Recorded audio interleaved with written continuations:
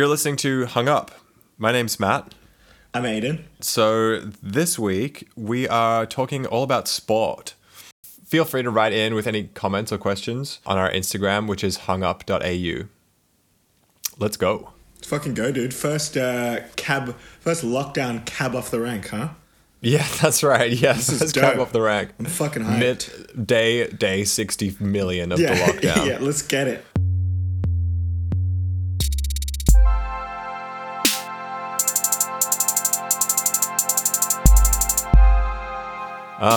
So our question is, why do so many art people think sport is dumb? And why do so many sport people think art is dumb? That's the counter question. I wanted to say something like first up just about our relationship with sport, like together. Yeah. Yeah, so like what have we known each other now for like 8-10 years or something? Something like that. Something like that. And I still remember like seeing you bounding around USAID with your big like Sennheisers on. I was like, that guy looks cool. I want to meet that guy. And then like I'd say for the first however many years of our relationship, we probably never played any sport together, right? Like The closest thing we came to was like playing chess. yeah, exactly. We And staying up late. We just smoke cigarettes and like sit on your bed or whatever. Yeah. And then like I went away and I guess we got older or whatever. And then like something happened and it was like okay to like play sport or something. Yeah. Like for Yeah. us. Yeah. And then Something like it was okay to play sport. yes, exactly. Yeah, I don't know. Whatever happened. But then like year and a half ago, we both kind of played a bunch of sport together. Like we spent a whole summer playing soccer in Henson Park together, and you know we've kicked like every ball imaginable. We've watched sport together. Like we talked about sport a bunch, and I just thought that was like a funny turn for our relationship. Yeah, totally. I never would have thought. I've historically been like almost anti-sport. I mean, I remember like just being like totally like exasperated at the thought of team sports ever since I was small, basically. Yeah. And yeah, so like something has changed. You're right. I don't know if it was like we gave ourselves permission or, you know, if we just felt like we needed to get fit or something. But yeah, we've definitely both like really fallen in love with just like physical activity in the last like few years. And we've become those people who are like, like you got to go to the gym, dude. It makes your mental health better and stuff. Like, and it sucks because it's true. And actually, you know what? Like, it doesn't suck that that's true, but it sucks how like quickly you become like preachy about it. Yeah, I mean it's just so much fun. Like yeah. Yeah. But I think just you mentioned something about like whether you just wanted to get fit or whether it was permission. I like strongly believe it was more spiritual and beautiful than just like, oh, like I'm in my late 20s, I need to like be able to run a lap. Like I think it was for me, and I think it like I don't know if you think this, but I feel like this is true for you as well, that there was like definitely some like identity and like I don't know, like shedding the kind of trappings of like who you thought you had to be as like a 20-year-old inner West artist or whatever, like and I think like just to kind of foreshadow like some of the ideas that we've been thinking about, I feel like, I don't know, a lot of this like sport is cool, sport is okay, sport is like not okay, comes from these like strongly held kind of narrow conceptions of identity.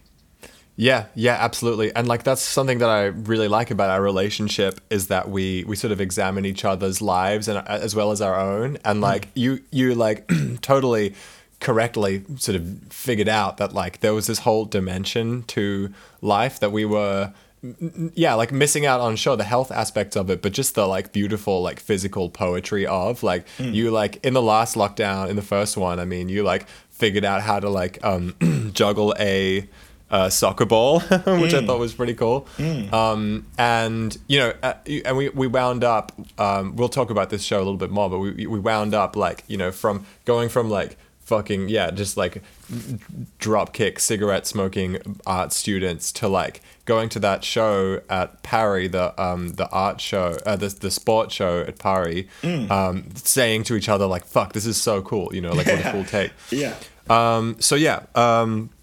I think we should get into like just real quick what our early sort of memories of sport are. Your dad's Yeah. always been into sport. Yeah, so my dad was like a big cricketer. He's like a pretty standard Aussie bloke. He's a builder. He loved cricket and he played rugby union and stuff at school as a kid. I don't think he was ever that good. I think he got smashed around a lot. And I know it was a very like brutal, you know, like those kind of private school, kind of all boys schools. Like there's a very aggressive kind of sporting landscape compared to today. Like what we're doing. What were your like early experiences with sport? Your early experiences with sport? My stuff was weird. Like I didn't fucking play sport at all. Like I was completely afraid of sport. I was like picking up rubbish instead of doing sport, you know?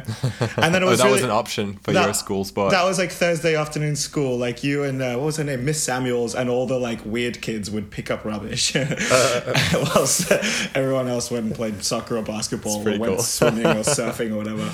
Yeah. Damn. And like that was fine. Like that's just like who I guess I like thought I was. Like I was like a fucking nerd and like I had like a clumpy weird body, not like a beautiful like blonde Aussie like surfer's body, you know. I was like, I don't play sport. Yeah. Yeah, my experience was very similar. Like I was definitely in South Africa where I was born. I was in a bit of a sport school, and like we had to play sport. So like one of them for me was cricket, and I remember like actually, do you know what? I don't know if we had to play. I think my parents like made me play or something, or they thought it would be good for me or something. My only memory of that is me sucking so much as a batsman that they put me up at the very beginning of every game to like up against their fastest bowler, who would just bowl me out immediately, and I would go and sit on the stands and watch for the rest of the afternoon while my friends played. That kicked off a long period in my life of like no sport, like zero team sport enjoyment. Yeah, I remember getting put in goals once as like a 12-year-old or a 10-year-old, and I had this big fucking like lurid green jersey, and I remember letting in like 7, 8, 9 goals, something like that. I don't know why my coach was this dude Seamus. I don't know why he kept me in. Like maybe we just all had to do a rotation, but yeah, I remember that. He didn't want you running. He didn't want to see you run. Something like that. So yeah, it's funny. And then that will be good enough for like many years of not playing sport again. And then just as an aside, like I think we can wrap this chapter up, but one day I was going past the local like rugby league school, and I was about 13, 14, and nothing in my life had changed. I hadn't gotten more athletic or anything. I was in the car with my dad in the back of his fucking truck, and I said, can I play? Like, can you sign me up for rugby? And he was like, okay, sure. Like he fucking loves like rugby league. And I played for a few years and I was okay. Like I was pretty shit, but yeah, I don't know. Yeah. I've never quite like unpacked why I wanted to do that at that point. Interesting. Yeah. Well, you can save that one for your therapist. Okay. So this, I think, is a pretty common experience, especially for the type of people that we know in the art world, and maybe for some of you listening, like just being reluctant to or avoiding sport altogether in your early life. And yeah, maybe coming back around to it like in our 20s. Yeah. So I think like once we got into high school, there was definitely this feeling of like a dichotomy set up. Like for me, it felt like it was art as opposed to sport, for right? Sure. Like I had made my decision. I was going to be a guitarist instead of a soccer player. Mm-hmm. What do you think led us to like form that opinion and to like hold onto it for so long? I think like when you were just saying before, it was funny. We both had these like spectacular failures. And, like, that's such a human thing, right? That, like, you stick with what you're good at and you run away from, like, what you're bad at. Like, that feels like that would be a pretty common root of it, right? Yeah, for sure. Yeah, that's a really good point, actually. I hadn't thought of that. And then just in high school, like, you know, you're not capable of living in this, like, wonderfully gray, like, complex, I'll take a bit of this, I'll take a bit of that. Like, you know, everything does feel like a defining like dichotomy when you're like 14, 15, right? It's so true. Yeah, we feel very like powerfully that we have to identify ourselves as a certain type of person. Exactly. Yeah, and I went all in on like the arts when I was like, as soon as I saw that was an identity I could grab, like some fucking super trendy kids came to my school and I was like, okay, like, and just grabbed it with both hands. And that entailed rejecting like the footy players. And it was funny because the way we would sit at my school was literally, there was like a big, like, what would you call it? It's like the bottom of the fucking pyramid. There was like the ground level, and there was like 100 footy players. And then we were like up on the second level, like this smaller, like, you know, we'd positioned ourselves as this fucking like what intelligentsia, you know, like the educated middle class, the educated like narrow band of the pie, you know. Okay, let's fast forward to today. So we're sitting in the pub, and like you or I will say something like, sport is beautiful, it's an art form. And if we're not met with like derision or contempt, you put it well, I think we would be met with like this kind of perplexed, like raised eyebrow, like really? Yeah. Like, do you want to maybe just like put yourself in those people's shoes and try and imagine where those reactions come from? Yeah. So like we did mention a little bit that it, you know, I reckon most of the time it's going to be raised in some like, or like it will have begun in some kind of personal lived experience, probably when you were young, you know? Yeah. That you were just excluded, or you just did bad, or for whatever reason. Yeah. Like, I'm sure for most of us that's where it starts if we have that opinion. And then I guess like the thing that I sympathize with right now, and it's pretty funny because, you know, I've been a pretty serious sports fan, like just watching sports, but the last year I haven't watched any. And it's just boring to me right now. So I reckon that's legitimately like the second one. Like, it's boring to watch for these people. Yeah. So, yeah, there is something going on after all. Like, sport is mass entertainment, whereas contemporary art is niche. Yeah. I mean, there's something about there's something about just like subcultures, right? And like I was saying, when I found this like subculture at my school, which was like skateboarders and like people that loved like, I don't know, like indie music, like for the first time, or like, you know, we would go to the Gallery of Modern Art in Brisbane for the first time or whatever. And it just felt like I was, you know, like I was like an outcast and like a fucking lonely and weird. Like, so it's a classic, like sad indie kid story. And you find solace in these subcultures, like we all do. Yeah.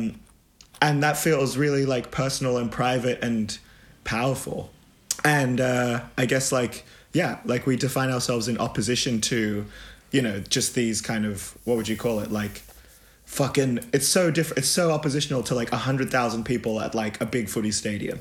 Yeah, absolutely.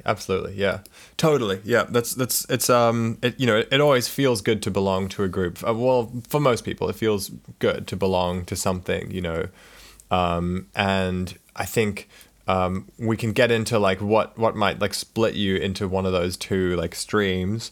There's definitely, so like we definitely know of some artists who like, you know, are into sport. I definitely know like a bunch of people like it, you know, just in the kind of like inner West Sydney like music / art scene who are like, you know, posting like, yeah, we're at the AFL and like talking about their teams and stuff. Yeah. No, of course.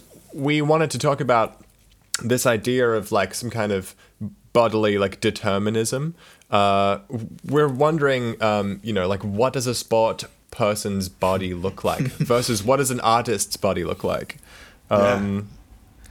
You know, like I think there's always some kind of like what you were saying earlier. You know, we want to do stuff that we're good at, and you can be predisposed to be good at sport, right? I remember seeing the guys in the kind of like cool boys who were all like soccer mad in high school, and they all just had these like athletes' bodies, like naturally or otherwise. You know, they had a couple of friends who were like like not so well equipped in that department, and they were like you know, like underlings in that sort of world.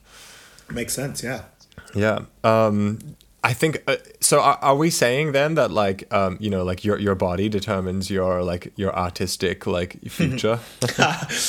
Like, I don't feel uncomfortable saying that. Like, there's no doubt. Like, we have, like, we just had the Olympics or whatever, and everyone keeps talking about, like, Phelps has this massive, whatever the fuck he has. What does he have? Like, massive feet or some massive something. Yeah, he's got webbed toes. He's got webbed toes or something. He's got gills, mate. he's got gills. And, like, there's no doubt. There is no doubt. Like, the way you look, the way your body is, for sure, like, pushes you to be more likely to do certain things, like, in your life, Yeah, for sure. Like, I think, if you're, I don't know, I don't want to say that, but, like, just, like, as an aside, like, you're probably, like, there are lots of beautiful artists, I was going to say, but, like, if you're more ugly, you're probably going to be more interesting, right?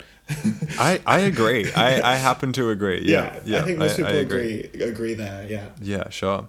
I mean, also, like, if you look feminine, like, you will be treated a certain way. If you're, like, a person of color, you'll be treated a certain way again. Like, like, your looks really do determine, like, the outcome of your life to some extent. Oh, for sure. Maybe not as much as, let's say your parents' income. Oh, I don't know. But yeah.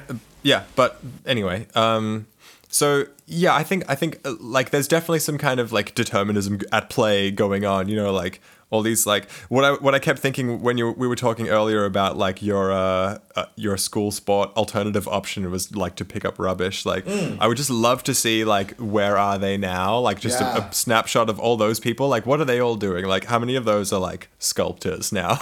Yeah, that's funny. Yeah, sure. I guess like one thing that I wanted to say, just like you were kind of talking about like, like non-white bodies or like non-traditional bodies and stuff. Yeah. It's kind of interesting because they always has to be like framed against some kind of ideal.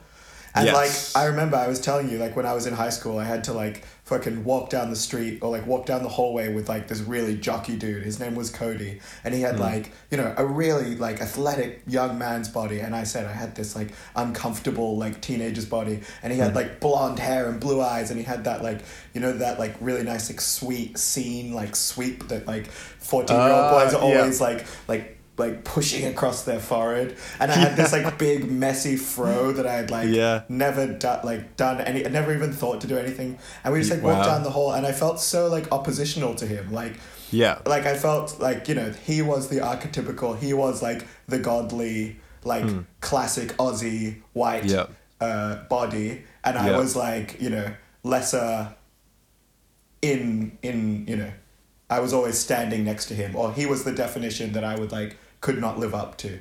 Yeah, sure. And I think that's what like kind of what like is implicit in what you were saying about like these other bodies kind of sidelined in certain ways in opposition to like the mainstream some ideal. Yeah, sure. I think like you and I definitely resist the idea of an ideal in that kind of sense, like this kind of opposition to like like women, people of color and stuff like that. Like we obviously like we don't give a fuck about like ideals, like bodily or otherwise, in terms of like someone's worth anyway. Of course, even if you resist it, like it still gets at you, right? Like it's still there. Yeah, it's everywhere. Yeah, it's everywhere. Whatever, yeah. It's everywhere. Yeah, for sure. It's on the TV. It's on YouTube. Whatever. Sure.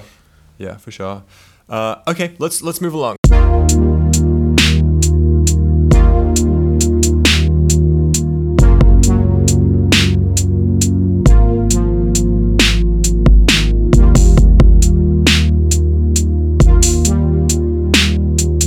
So we're gonna bring this, we're gonna like fold this into like talking about a show in a second, but I think a nice way to get there is to talk about something that a lot more people who are artistic probably do kind of like get on board with, which is like the aesthetic of sport / streetwear. Like what about the clothing of sports do you think is so compelling for artists? Yeah, fuck, I don't know. Like right now I'm wearing like these stupid like red like Champion basketball shorts, and their brand is Beyond Skateboards, which is like a really cool skate shop in like Perth. And it's funny that they have like appropriated this like super sporty look, which like at a certain point, like I imagine like skateboarding would have been like super opposed to wearing like mainstream sport cuts or whatever. Sure. But now I guess like skateboarding is a tough one because it's always sat at this like really interesting play between like fashion and contemporary aesthetics and like is it a sport? Yeah.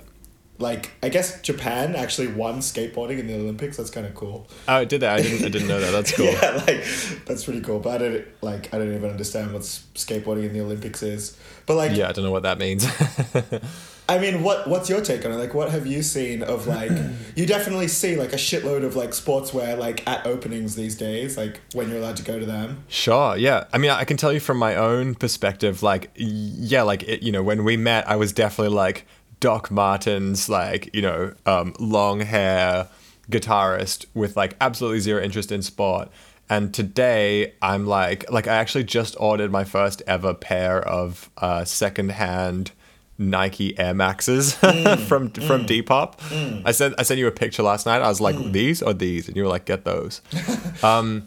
And yeah, I mean, I think like I don't know. For me, I don't know if I have overcomplicated it for myself, but like the whole inclusion of sport into my life has felt like a way to explore what is possible for me to like feel and identify as. Like I think I would be lying if I said that we only played soccer just for the personal health private kicks, like I also like got some kind of like I whether or not like I got into it for this reason I think is besides the point. I think I have to acknowledge that like I got some kind of like positive social like benefit from like even just for myself from like surprising people about now I'm into sport. Yeah. And I think like I'll never forget like seeing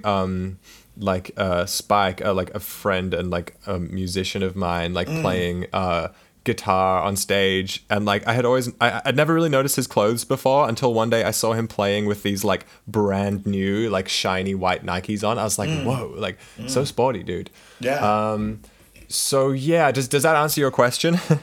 Yeah, kind of. I mean, I love to hear that. I think that's really cool. And I just wanted to add one thing. Like, I remember you, like, bought your first pair of boots or whatever. And they were, like, white and blue, right? And they were, like, pretty expensive. Like, you spent, like, an extra $30 or $40. And then you bought these, like, long blue socks, like, to go with them. Yeah, football boots, yeah. Football boots. And these big fucking, like, blue socks, which were, like, way over the top for what you needed. But it was, like, this nod to, like, this kind of beautiful loop of like, if you want to play sport now, like as like artist sport players, like we're not just sport players, we're like art sport players, and we think the socks are cool. And like I remember like one of your mates like came and played soccer and had like vintage fucking boots on, like like vintage soccer boots, like it's so stupid and cool, and it's just this like beautiful like loop of fashion, the way that like I don't know, for you maybe, and for us, there was like a sense of like authenticity where it's like we wouldn't wear the sports stuff without like knowing how to like juggle a football. Sure. But we definitely felt a little bit like when I first got them, I think you and I both were a little bit like, are we out of our depth here? Like in terms of this fit. Yeah. But I mean, I think like I whatever, like this is one of the cool things about fashion. Like I think Spike, if he has never kicked a soccer ball in his life, like he is like, there's no doubt he's entitled to wear as much fucking football gear as he wants. Like as long as it looks cool, Absolutely, yeah, absolutely. But yeah, it is a fun thing to like acknowledge that many of the fucking artists that might be decked out in like traditionally, super sport focused brands, may probably also hate sport. Like, and that's like a contradiction that like fashion can handle and art can handle. Sure, yeah. It's cool. So like there's a strong connection like obviously to basketball culture with like hip hop culture, and like I think that has persisted like all the way through to like today with like totally unrelated things. So I think that like might be a good way to explain like partially what's going on, like associating at least some sport with cool, on a street sense. True. Like no one's like repping like cricket whites, like exactly. Yeah. No one's got like Lacoste shoe. What's it? Lacrosse shoes on. Like yeah. But like people are like wearing basketball shoes that were like allegedly like designed for playing basketball on. They're wearing them to like go and like, you know, eat some fast food and like, you know, go shopping or like whatever. Fucking like trail running. Well, yeah, trail running is kind of a weird one, but like these fucking Solomons or whatever. Yeah, sure. Yeah, okay, I get you. Like the sport has to be cool for it to like make its way into fashion. Okay, and the other line that we should probably say is that like there's always been like a like this is kind of opposite to basketball, right? There's like been polo and like tennis stuff, which is for like just to like paint a picture, like let's say a rich like white family, you know, they've got their own like status game they're playing where it's like, you know, I've got to be like clean and like and like effete. Yes. That's a good point. Yeah, I think like cricket stuff definitely comes into it in some angles, but you know, we're not talking about like what people wear. We're talking about what's cool today. So I think that's where we can leave it. Yeah. No, I think that's a nice summary. Okay, let's move along.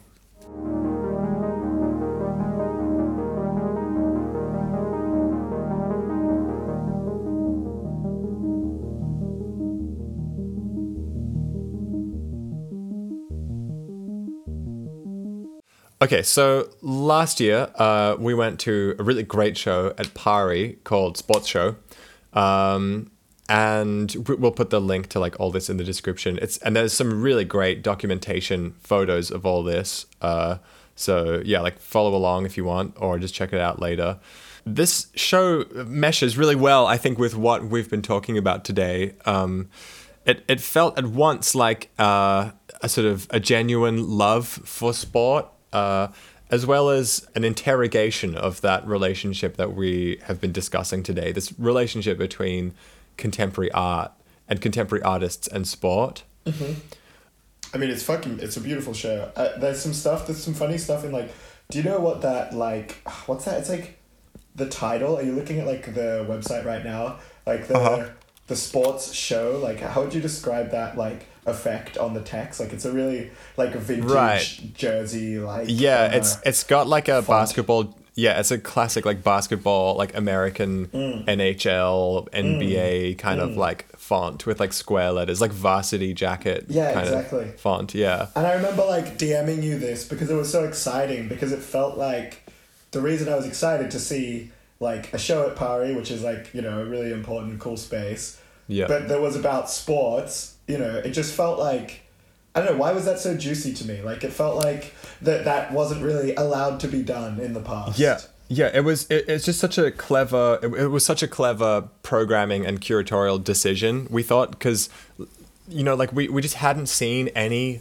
soccer balls in these galleries in our whole lives, basically. Like we you know, we had spent like our whole, you know, adult lives, once we'd met each other, like, or whatever, we spent the whole time knowing each other, never seeing any sport in a gallery. Maybe we hadn't known to look, you know. But I think like it was just, it felt like, it feels like the kind of like brilliant idea that people have when they're like a former startup company. It's just like there was a niche that like no one had thought to even like consider, you know. Yeah, it's such a ripe relationship to like explore, you know, art versus, or art and sport. It's dangerous, man. I think it's dangerous and it's scary, and that's why it hadn't come up a lot. I think totally. Exactly for those reasons, that all throughout the art community, I can imagine all the way up to like the big dogs, like the big decision makers.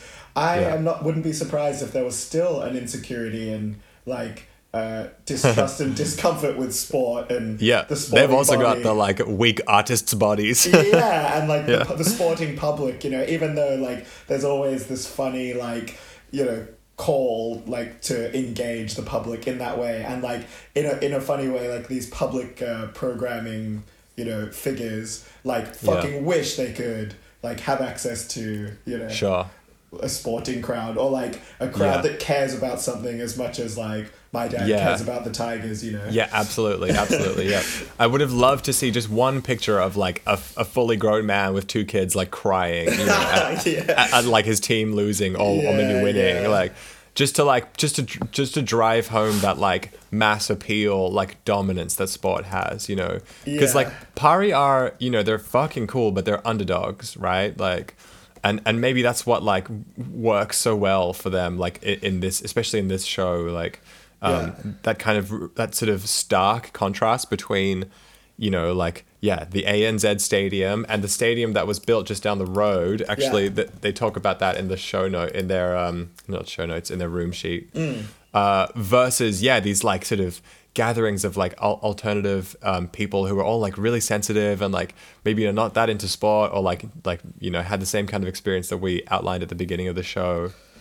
I just had a thought, and like, I don't know how like able we are to get into this, but we're kind of painting this picture of like the feeble artist and the like, you know, art as a place of solace. But I know like a lot of people, and I know like, you know, my sister and friends, like a lot of women, a lot of people that like don't fit, like I do like jujitsu, and that's like a really like nerdy sport. It's like a nerdy sport for older people.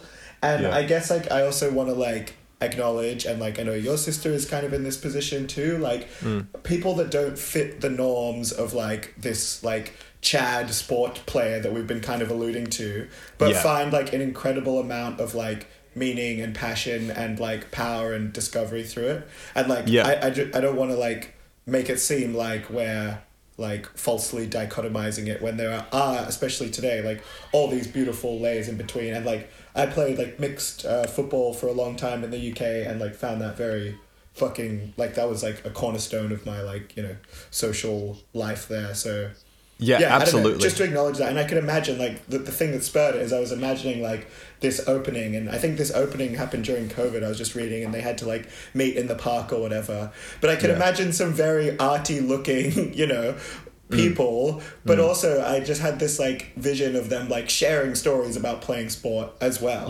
And like I'm sure that exists, you know. Absolutely. I think like that's the like, I think quite a happy resolution for us to like wind up at. You know, we kind of grew up in this world where it was one or the other.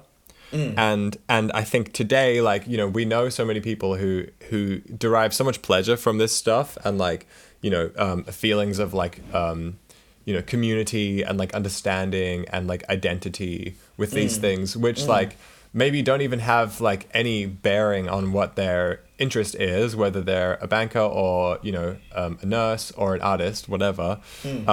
But like, you know, we I think we're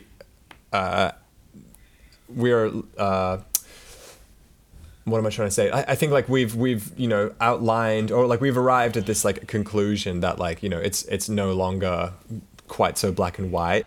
Like there is still a fight happening though, right? Like there is still a fight for this. Like it's true, like I'm sure sport has opened up. I'm sure it's more accessible and more diverse.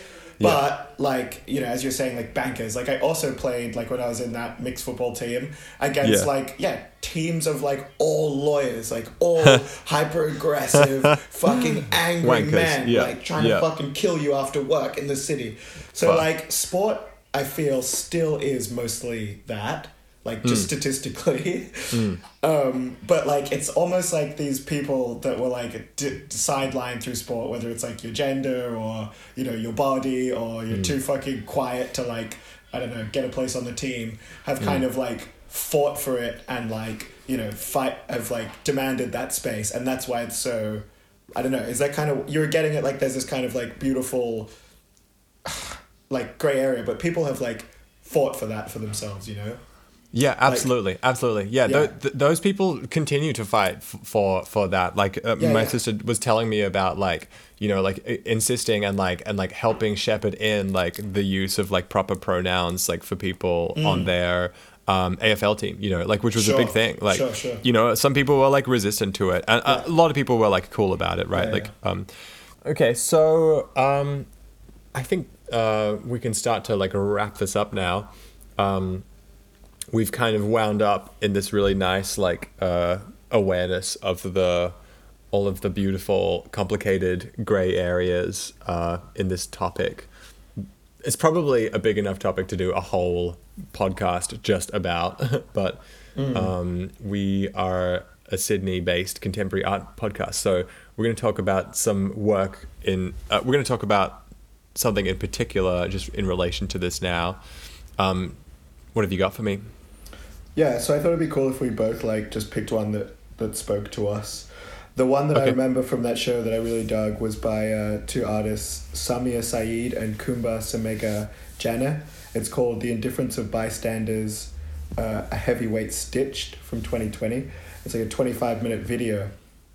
And so it's like a 2-channel video. There's like 2 screens on the back wall of the gallery.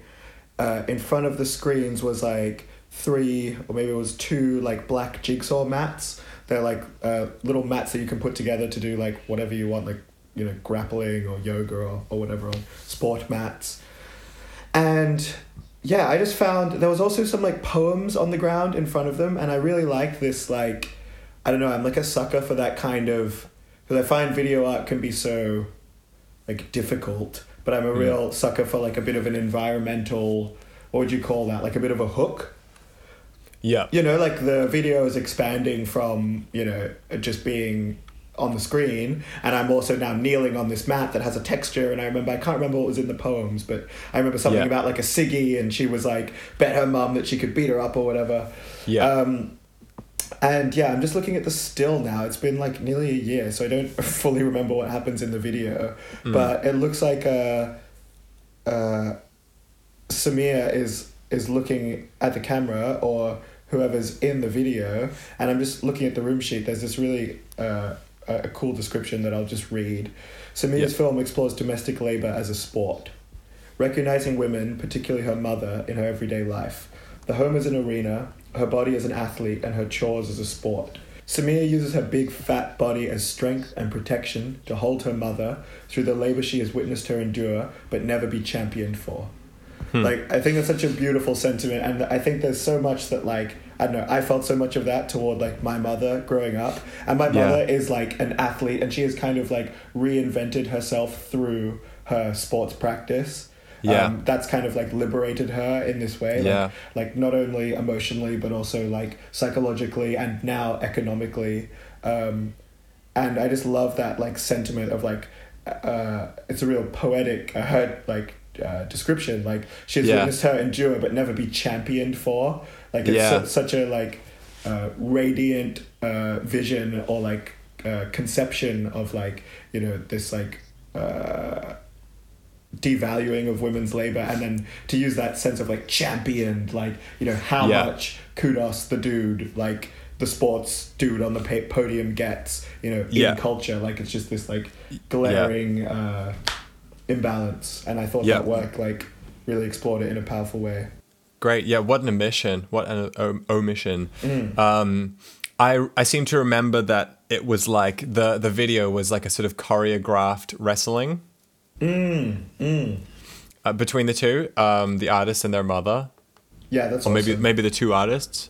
Actually, do you know what? I think their mother might be credited as the other artist that you're talking about. Okay, so my pick from that show was The Field by Elvis Richardson. It's a like a 120 centimeter diameter table with, like, I don't know, 200, 300 little gold trophy figurines. So it's like 300 trophies on a table. I'm just getting the picture up so I can have something to talk to. I remember feeling like quite stunned by it at the time. Like, it's just it's such a fun type of work where it's like a gathering, you know? It's not like this kind of construction or a fabrication of something. Like, there were other works in the show that were, like, completely made by the artist. This is like a sort of found object piece. And I think just the ingenuity of that idea, just this, like, very simple idea done, like, some kind of excess of something. It really tickled me, and it made me laugh and really engage with it. I think underneath the table there's, like, a TV scrolling all of the, like, nameplates that were pulled off of all the trophies, like you know, it's like Brandon Harris 1998, like, under 16s, like, football or whatever. I'm just making this up, like. It was such a fun, like, exploration of, like, sport as a domestic, you know, pastime. Like, like, you've got this, like, you know, the trophy in the room sheet. They're talking about, like, heraldic devices and, like, glory and stuff. but also like this is something you give to your kid, like, you know, Yeah. to like give them a good pat on the back. Like, Yeah, and people they're always cheap, keep them, you know, yeah, they're probably like $5 each. Yeah, people keep them for years, like years longer than maybe they ought to. But love you know, that, it reminds you of something. I think personally, I don't know if I ever won a trophy like this, No. but you know, it was cool. Like, what a sort of a treasure to see. You know, in an art gallery. I think that's a really nice, like, that moment where you talked about, like, this kind of domestic sporting kind of, like, pride.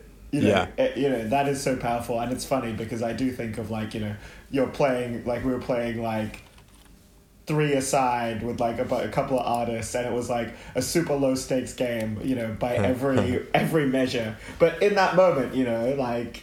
And that's kind of like what these little dinky trophies feel like. Like, it's this kind of, very personal, quiet, domestic pride.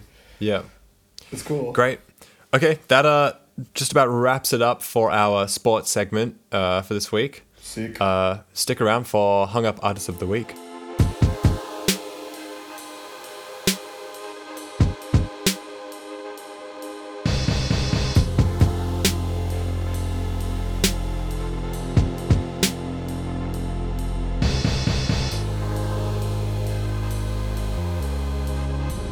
Who have you got for us? Cool. This week we're talking about Amy Jane Parker. I found out about her when I was scrolling through the latest edition of Un magazine, which is like contemporary art magazine from Melbourne. And this work caught my eye, and the title / materials list I thought was quite funny as well. I'll read you the work and then I'll give you a little description. So the title of the work is Plastic, Petroleum, Fecal Matter of Antarctic Krill, Carbon, Symbiotic Cultures of Bacteria and Yeast, Inkjet Print, Moth, Water, Glazed Earthenware. Fantastic. There was something super cool. So I saw this one work, and it's basically like a big plastic like tub that I guess you could like soak clothes in or like move fucking, I don't know. Move houses with. And it's got this like glistening piece of like, I guess this is the glazed earthenware. And it's got like these like kind of wild colors. Like it almost looks like when you invert the colors on your phone, like the greens and like dark blues and purples and reds. And it's this kind of big higgledy-piggledy. It almost looks like a piece of landscape from like, what's that game where you like paint the models? The fucking super hardcore. Like, Warhammer. Warhammer. It looks like a piece of like Warhammer terrain to me. Yeah, and then it's just like sitting in like a couple inches of this like dirty brown water. And then like top left, there's just a moth. Like floating in the water, which was beautiful. And this was such an alluring image, and especially now that we're kind of like confined to seeing work on our computers, like this one really, really did well. And then like I won't go into her other work, but I looked through her website, which we'll link to, and I just found it really kind of like impressive because there's all sorts of like cool themes and aesthetic ideas she's exploring here. And like she's been at it for ages, and there's this real like consistency and like building of, you know, those ideas that you can see in her website. Which just made me think like, damn, it just really gave me like a great picture of her as an artist, which is, you know, not all artist websites are that, you know, capable. Sure. Okay, great. Stick around for Who's Cancelled.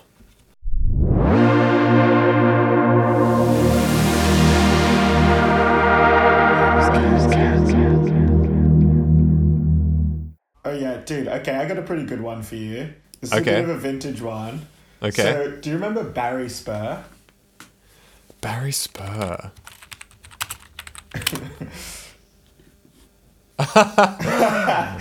I just Googled him. I actually have never seen this guy. Oh, you know what? Yes, I do remember this guy. Yes, we were studying when under his regime. So he already got cancelled, and he used to read me like Robert Browning poems at the bottom of like an old lecture hall in his fucking gown. He was like the last guy to wear the gown.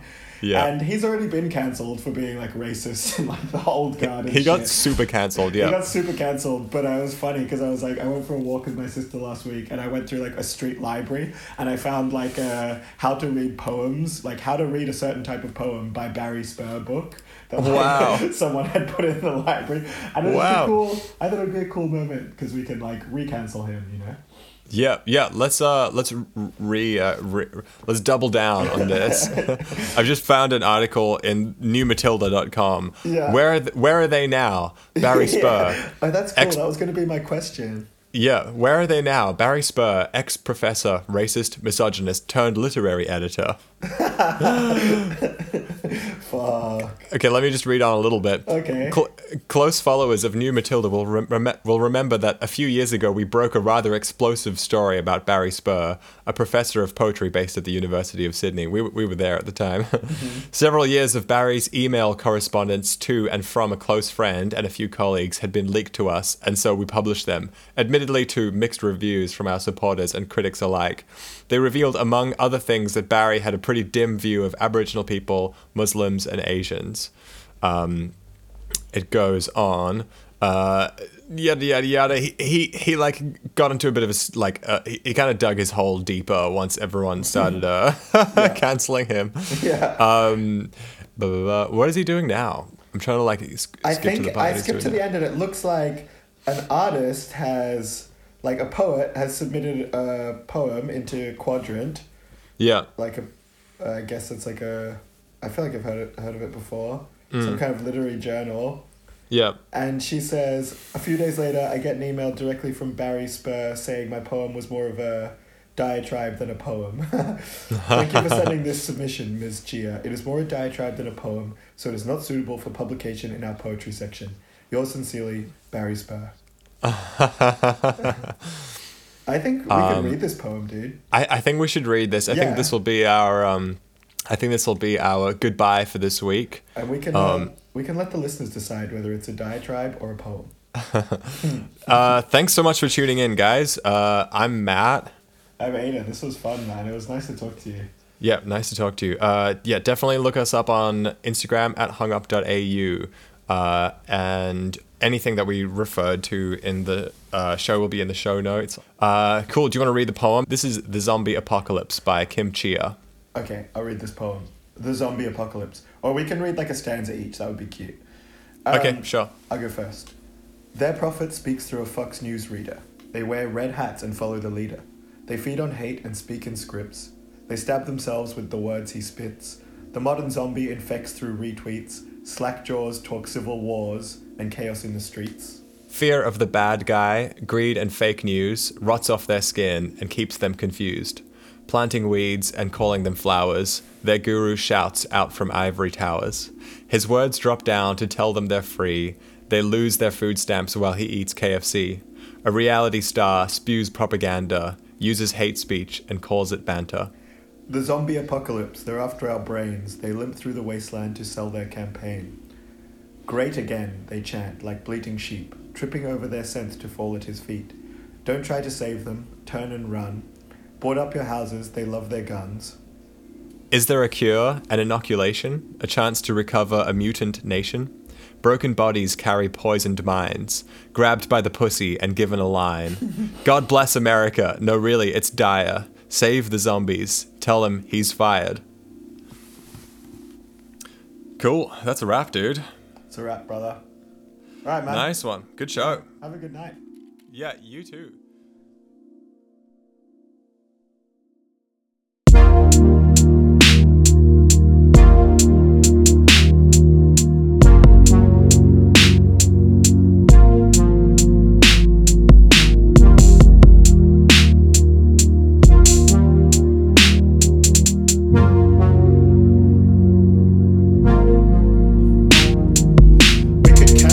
We could cancel St. Peter Paddock.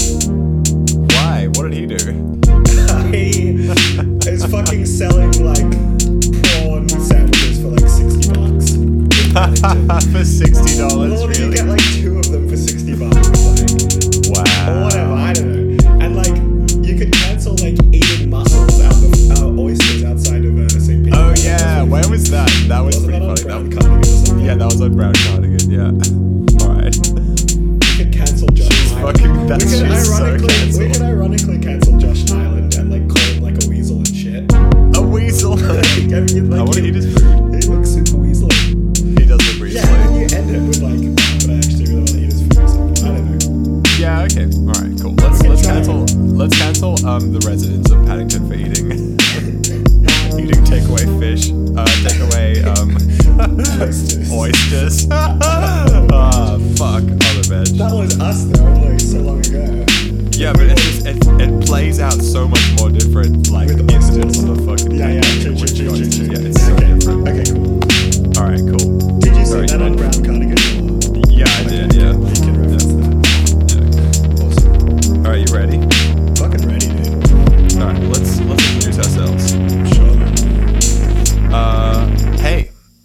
You're listening to Hung Up,